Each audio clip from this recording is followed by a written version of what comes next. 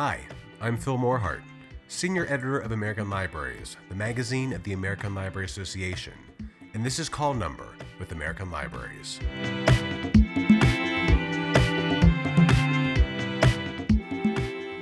This has been a tumultuous year on many fronts, but one thing that I think we can all agree on as a positive outcome of 2020 is the vigorous activism and community engagement that we're seeing from people, especially from today's teens. Whether it's working in person or virtually because of the pandemic, the youth of today are energized to change the world, and librarians are helping.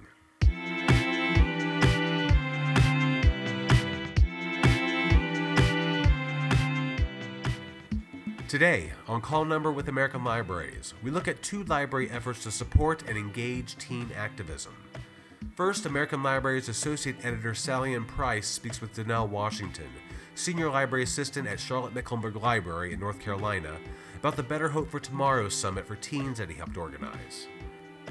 Next, American Libraries Managing Editor Tara Dankowski talks with Candace Wing-Yee Mack, Senior Librarian for Young Adult Services at Los Angeles Public Library, about the library's Teenagers Leading Change program.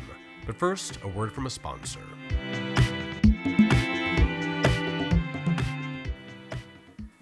As a member of the American Library Association, you're committed to providing the best reading for the largest number at the least cost. Geico thinks that last part should apply to you too.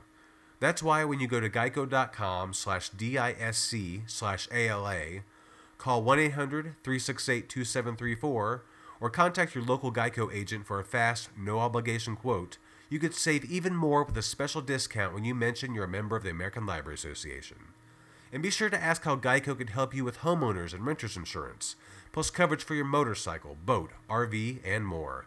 With Geico, it's easy to bundle your policies to make it easy for you and help you save even more money. So don't wait.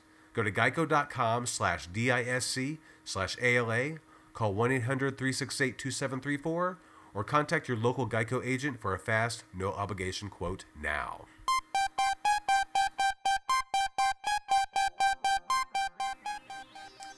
Donnell Washington, Senior Library Assistant at Charlotte-Mecklenburg Library in North Carolina, was inspired by the teens he saw at Black Lives Matter protests this summer. So he created with colleagues the Better Hope for Tomorrow virtual summit and accompanying weekly town hall events, where teens can discuss issues affecting them and the world. Race, discrimination, immigration, mental health, gender identity and sexuality, interactions with police, and more. American Libraries Associate Editor Sally Ann Price spoke with Donnell about the summit, its impact and reception, and more. How did the idea for the Teen Summit come about? Did that already happen, or was it scheduled? Well, so we have done teen summits before, but it was always the idea of mine to really do one. But with the death of George Floyd, the content changed, and so around his death, it was probably around in May. We had the idea to do it, and so I approached two of my colleagues. Although we were on lockdown, so we were at home, but we were still working from home. And I had the idea of doing a teen summit, and just the idea was I put it out there, just brainstorm some ideas, and then we'll just meet and talk about it. And from there, one of my colleagues came up with, the main idea to let's do it around COVID and, social injustice. Like, let's really have the conversation, and almost, at the point where teens are leading this conversation and working towards solutions. And, with being on the ground, with the protests, I noticed my first, night on the ground that, a lot of our teens and youth that were down there, when it comes to like police brutality, like the only answer that they're looking for is some type of legislation, from the federal government, and they're not going to be silent until, that happens. And so, working at the library, I was like, well, we're in a unique position where we can help them develop them solutions. Like we have the resources, we have the space where they can really come, open environment, and they can, have that dialogue, that conversation. And were teens involved in the planning of the summit in the town hall?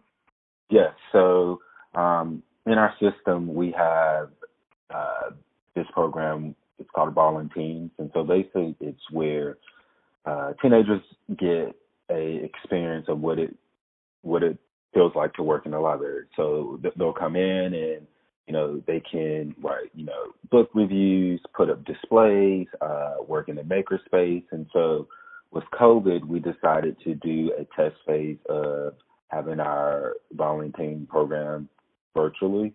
And so each of us, my colleagues and I were assigned, a volunteer. And so I had one who worked exclusively with me. Two, we went to them to where, like, the content, like when we developed the content, we was like, well, we approached him like, well, what would you like to discuss? And so from there, we developed the content. We used them as moderators for our Real Talk sessions that led up to the Teen Summit. And then we also used them as on our panels as experts for their, perspective can be heard. And how was the participation and response with the event? Was it so I'm understanding it was a virtual event? Yes. So, so we put the message out there, and we averaged around for our summit. It was, I want to say, about 30 individuals. The good thing that we did was we recorded each of the sessions. And so one thing that we noticed is that a lot of teams necessarily don't make like the official event, but the content, lies on a digital branch, and they go back and view it.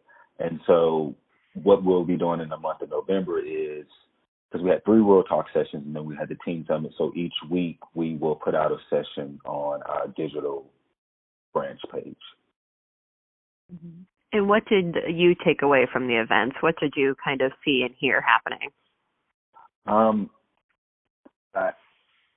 For me personally,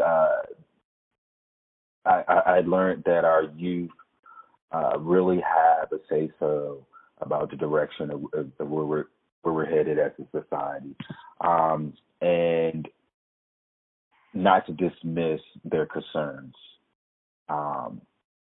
It's funny when you kind of, when you talk with them, they're very knowledgeable. It was funny. I was talking with one of my colleagues about, the election, and she talked about it was her son's first time voting, and how when they went to go vote, he had a cheat sheet.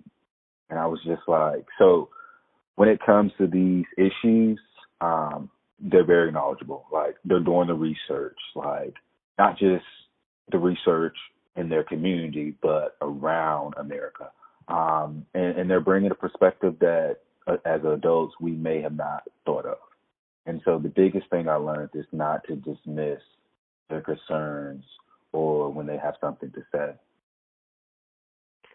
And social justice issues, and particularly we've seen this year police violence, seem to have become even more pressing amid the pandemic, or exacerbated by the pandemic, or the pandemic is exacerbating them. How is your library engaging teens on these issues remotely, just in general? Right. So leadership at in our system did a wonderful job. So we have been having community conversations around equity. Maybe about a couple of weeks ago, a couple of months ago, they started a Black Lives Matters committee, and this committee is responsible for creating content and programs for the whole system. And so one of the things that they just released, I want to say last week, was our Black Lives Matters toolkit. And so from there, as programmers, we can go to this, portal system and look at different programs that you can have in your branch. So I'm looking at one right now. So like our community conversation. So of course it'll be, virtual, and it has, there's a resource tab and it has lesson plans. And so you can click on that resource tab and you can look at different resources and lesson plans. And then when it comes to our programs that we want to do for the month, you can just put that out there on our calendar, and our patrons can go and see the different events that we're having across our system. And everything is online. So a simple Zoom link, they'll be able to attend that program. And I've never heard of a Black Lives Matter toolkit. What all goes into something like that? Right. So just looking at it, we have, so it's different, resources. So let's say I'm a program, I want to do a Black Lives Matter program. So the first thing I need to do is best practices. There's a tab for best practices for programs where you can click on there and get the best practices. And these are practices that were established by this committee. So let's say I work in our children department and I'm doing story time. So I can click on the resource tab and look at different books that would be appropriate to have a conversation during story time. Or if I'm working with teens and I want to do a racial healing circle, there's resource tabs in this toolkit where a programmer can look and click and guide them on creating the content that they want to have for that program. And it sounds like you guys have had a lot of institutional support for these activities. Have you encountered any pushback at all, or is it how's that been going? So I haven't seen any pushback as the system as a whole. I want to say leadership was very strategic about making sure that equity is what we're pushing forward from Charlotte Mecklenburg. So to give you an example, one of the things that they recently did was they started a committee that went around to all the branches and looked at different things that could be considered as inequality or races, whether it's a portrait of a governor from the state of North Carolina that historically was known to be a racist. Well, we need to make sure we don't have that in our system. So just doing things like that, and then in a couple of weeks they should be letting everybody know about our racial equity task force, which is a group of employees and board of directors basically looking at making sure it, in the system as well as our programs and different things that we put out to the public that we're having equity in everything that we're doing. And I think it just boils down to, as a society as a whole, that we're shifting to where we no longer want inequalities in our society. And as a system, it is, it's our job to make sure we're there to help society move towards that.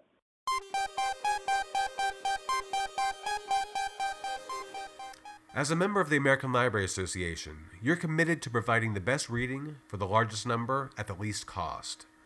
Geico thinks that last part should apply to you, too. That's why when you go to geico.com/DISC/ALA, call 1-800-368-2734, or contact your local Geico agent for a fast, no-obligation quote, you could save even more with a special discount when you mention you're a member of the American Library Association. And be sure to ask how Geico can help you with homeowners and renters insurance, plus coverage for your motorcycle, boat, RV, and more. With Geico, it's easy to bundle your policies to make it easy for you and help you save even more money. So don't wait. Go to geico.com/DISC/ALA, call 1-800-368-2734, or contact your local Geico agent for a fast, no-obligation quote now.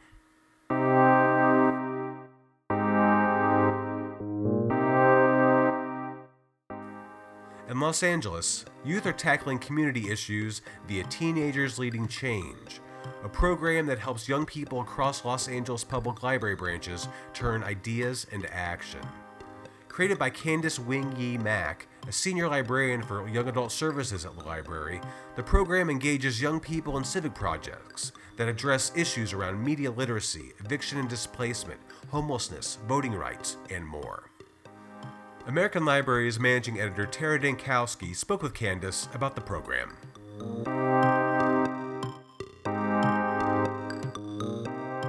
What is the Teens Leading Change program? How did it get started, and what are the goals for this initiative? Sure. The Teens Leading Change program, aka TLC, is the Los Angeles Public Library's civic engagement initiative for teens aged 13 to 19 years old. And I'm very proud to say that actually it was one of our teen advisory board groups that came up with that name. It officially launched in fall 2017, and the goals for the program are to help teens learn critical thinking and research skills, and also empower them to explore topics that are interesting to them that are happening in their communities and neighborhoods. That's not to say necessarily that it's always from a need-based kind of approach. We actually believe in an asset-based approach. So it could be issues in the community that are awesome that folks may not know about in the greater LA community, or it could be things that they're hoping to improve. And what are some of the Teens Leading Change projects that have been launched across LAPL's branches? And can you speak to these aspects of the projects that are maybe teen-led or community-specific? Absolutely. So since fall of 2017, we've had 26 projects across 33 branches, which included almost 400 teen participants. So they really run the gamut because it really depended on what the teens were interested in exploring.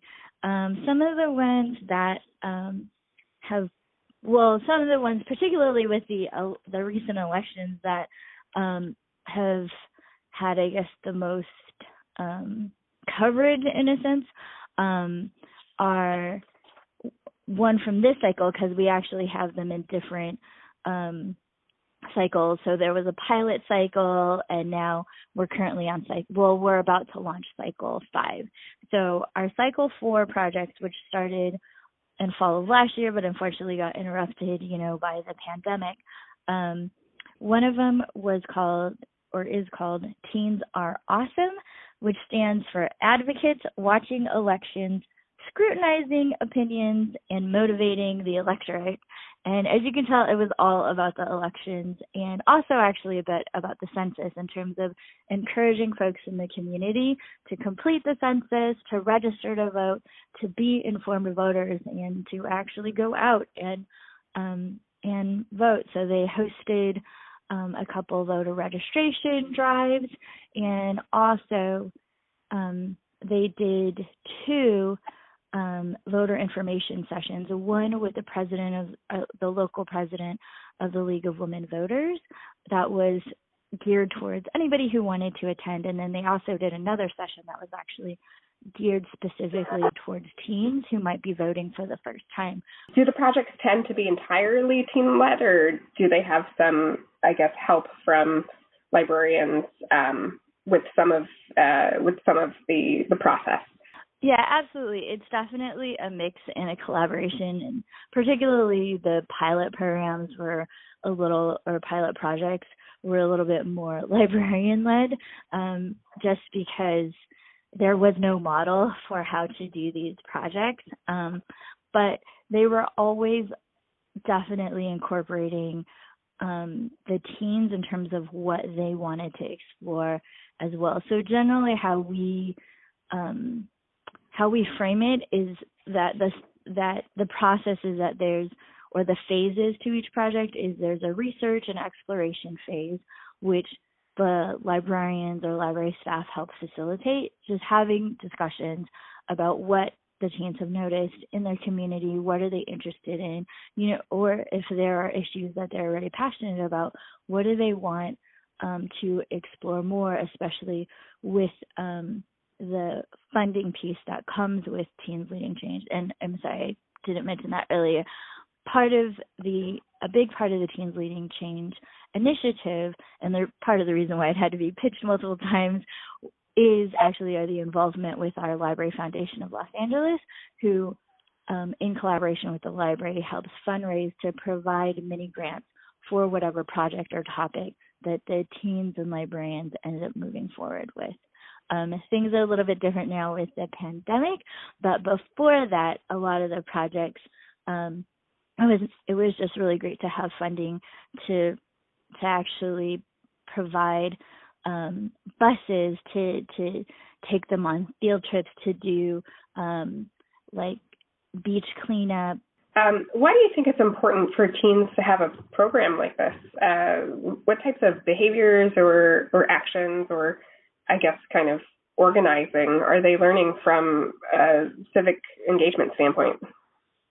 I think that teens and young people in general, as we've seen from the elections, they are passionate about things. One of or a couple of the most popular topics in terms of multiple branches wanting to focus on these, since it's the beginning of the initiative, have focused on climate change, elections, as I've mentioned, and also folks experiencing homelessness, like how to help them or how to make the library a more comfortable space for folks experiencing homelessness, or helping the other members of their community, other teens, other families that might be experiencing a hard time. I'm sure they wish they could do more, and it's just that everything is, for safety reasons, closed for the pandemic.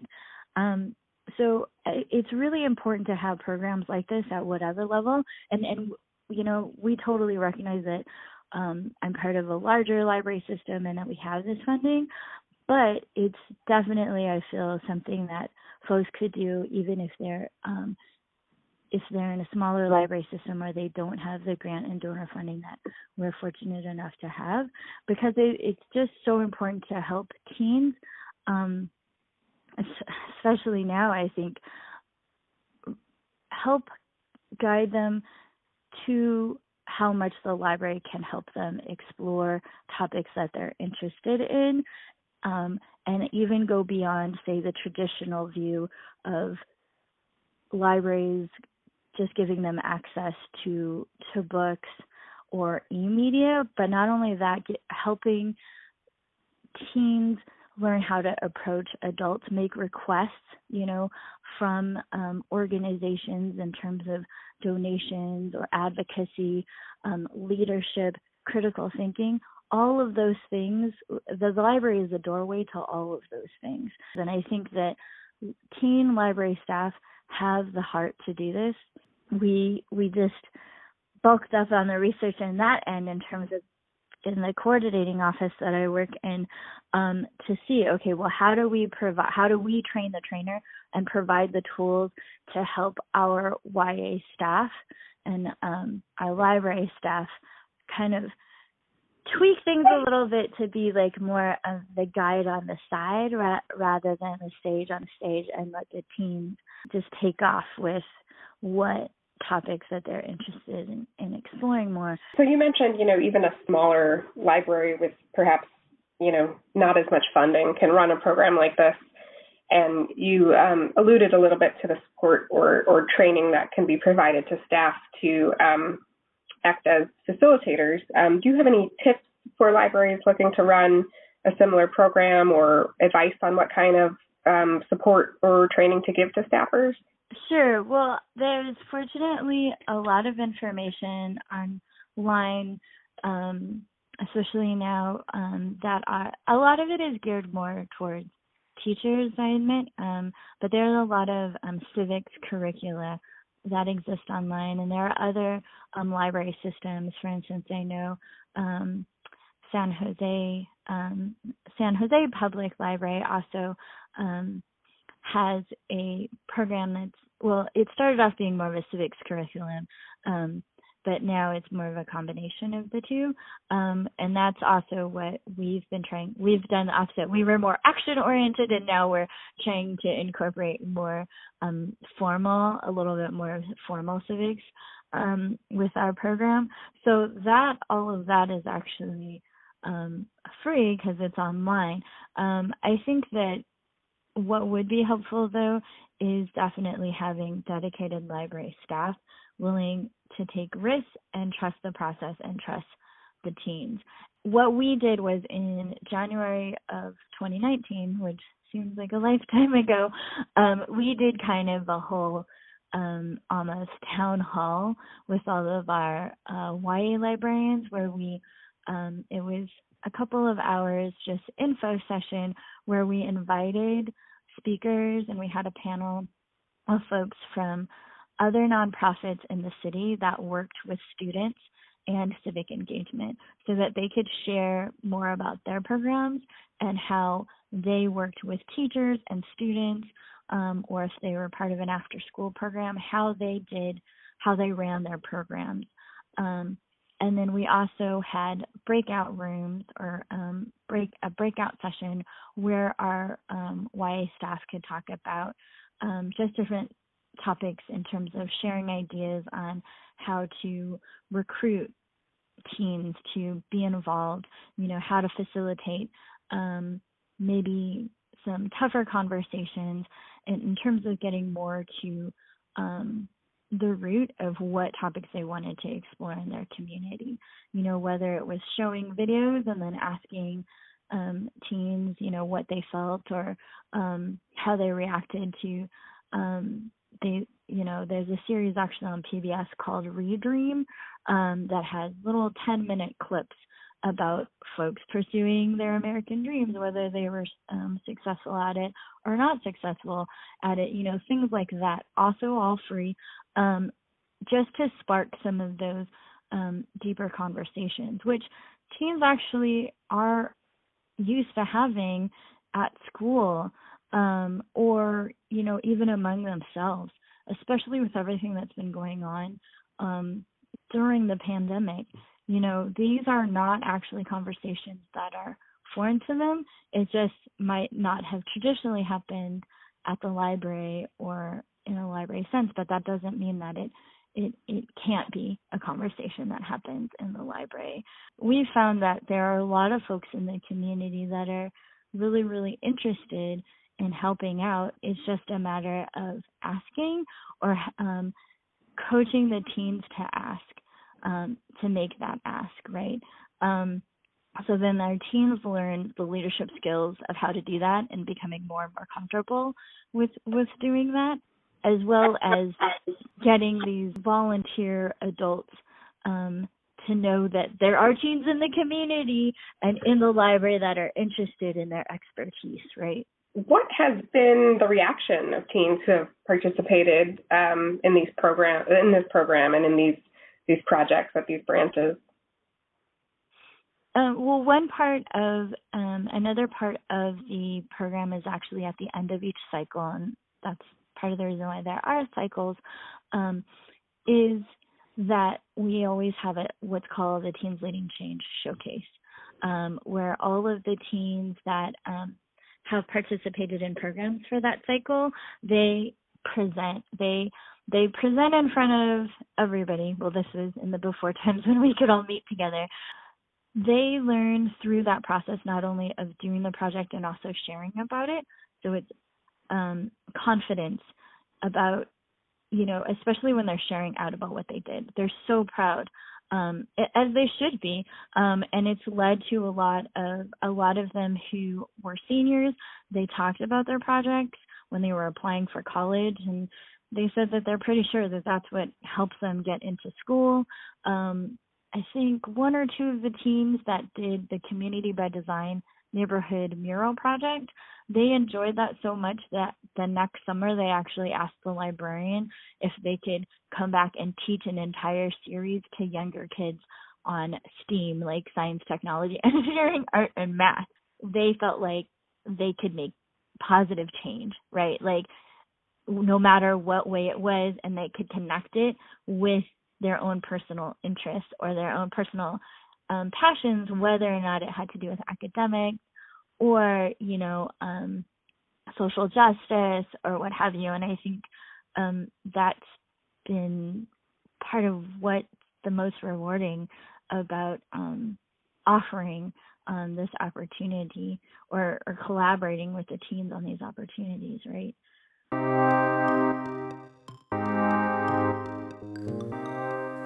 As a member of the American Library Association, you're committed to providing the best reading for the largest number at the least cost.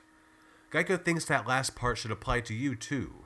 That's why when you go to geico.com/DISC/ALA, call 1-800-368-2734, or contact your local Geico agent for a fast, no-obligation quote, you could save even more with a special discount when you mention you're a member of the American Library Association.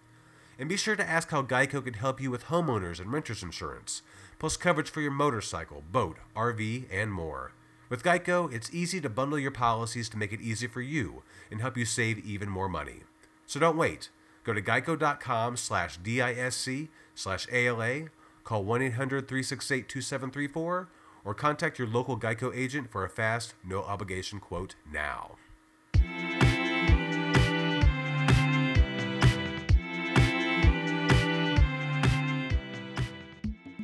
That wraps another episode of Call Number with American Libraries. I'd like to thank Donnell Washington and Candace Wing Yi Mack for speaking with us today. If you'd like to learn more about their library's work, please read Let Them Lead. It's an excellent feature in the new November-December issue of American Libraries. You can find it in print or at americanlibraries.org. And please, join us here next month as we look back on some of the incredible interviews that we've done here at American Libraries this year. It promises to be a star-studded episode. You do not want to miss this. Do you have something to say to us here at the podcast? Well, we want to hear from you. New to Call Number, you can reach out to us directly and tell us your thoughts and opinions about our shows and more with your own voice.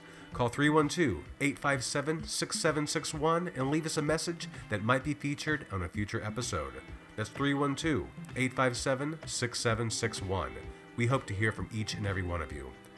As always, I'm Phil Morehart, Senior Editor of American Libraries, the magazine of the American Library Association, and this is Call Number with American Libraries.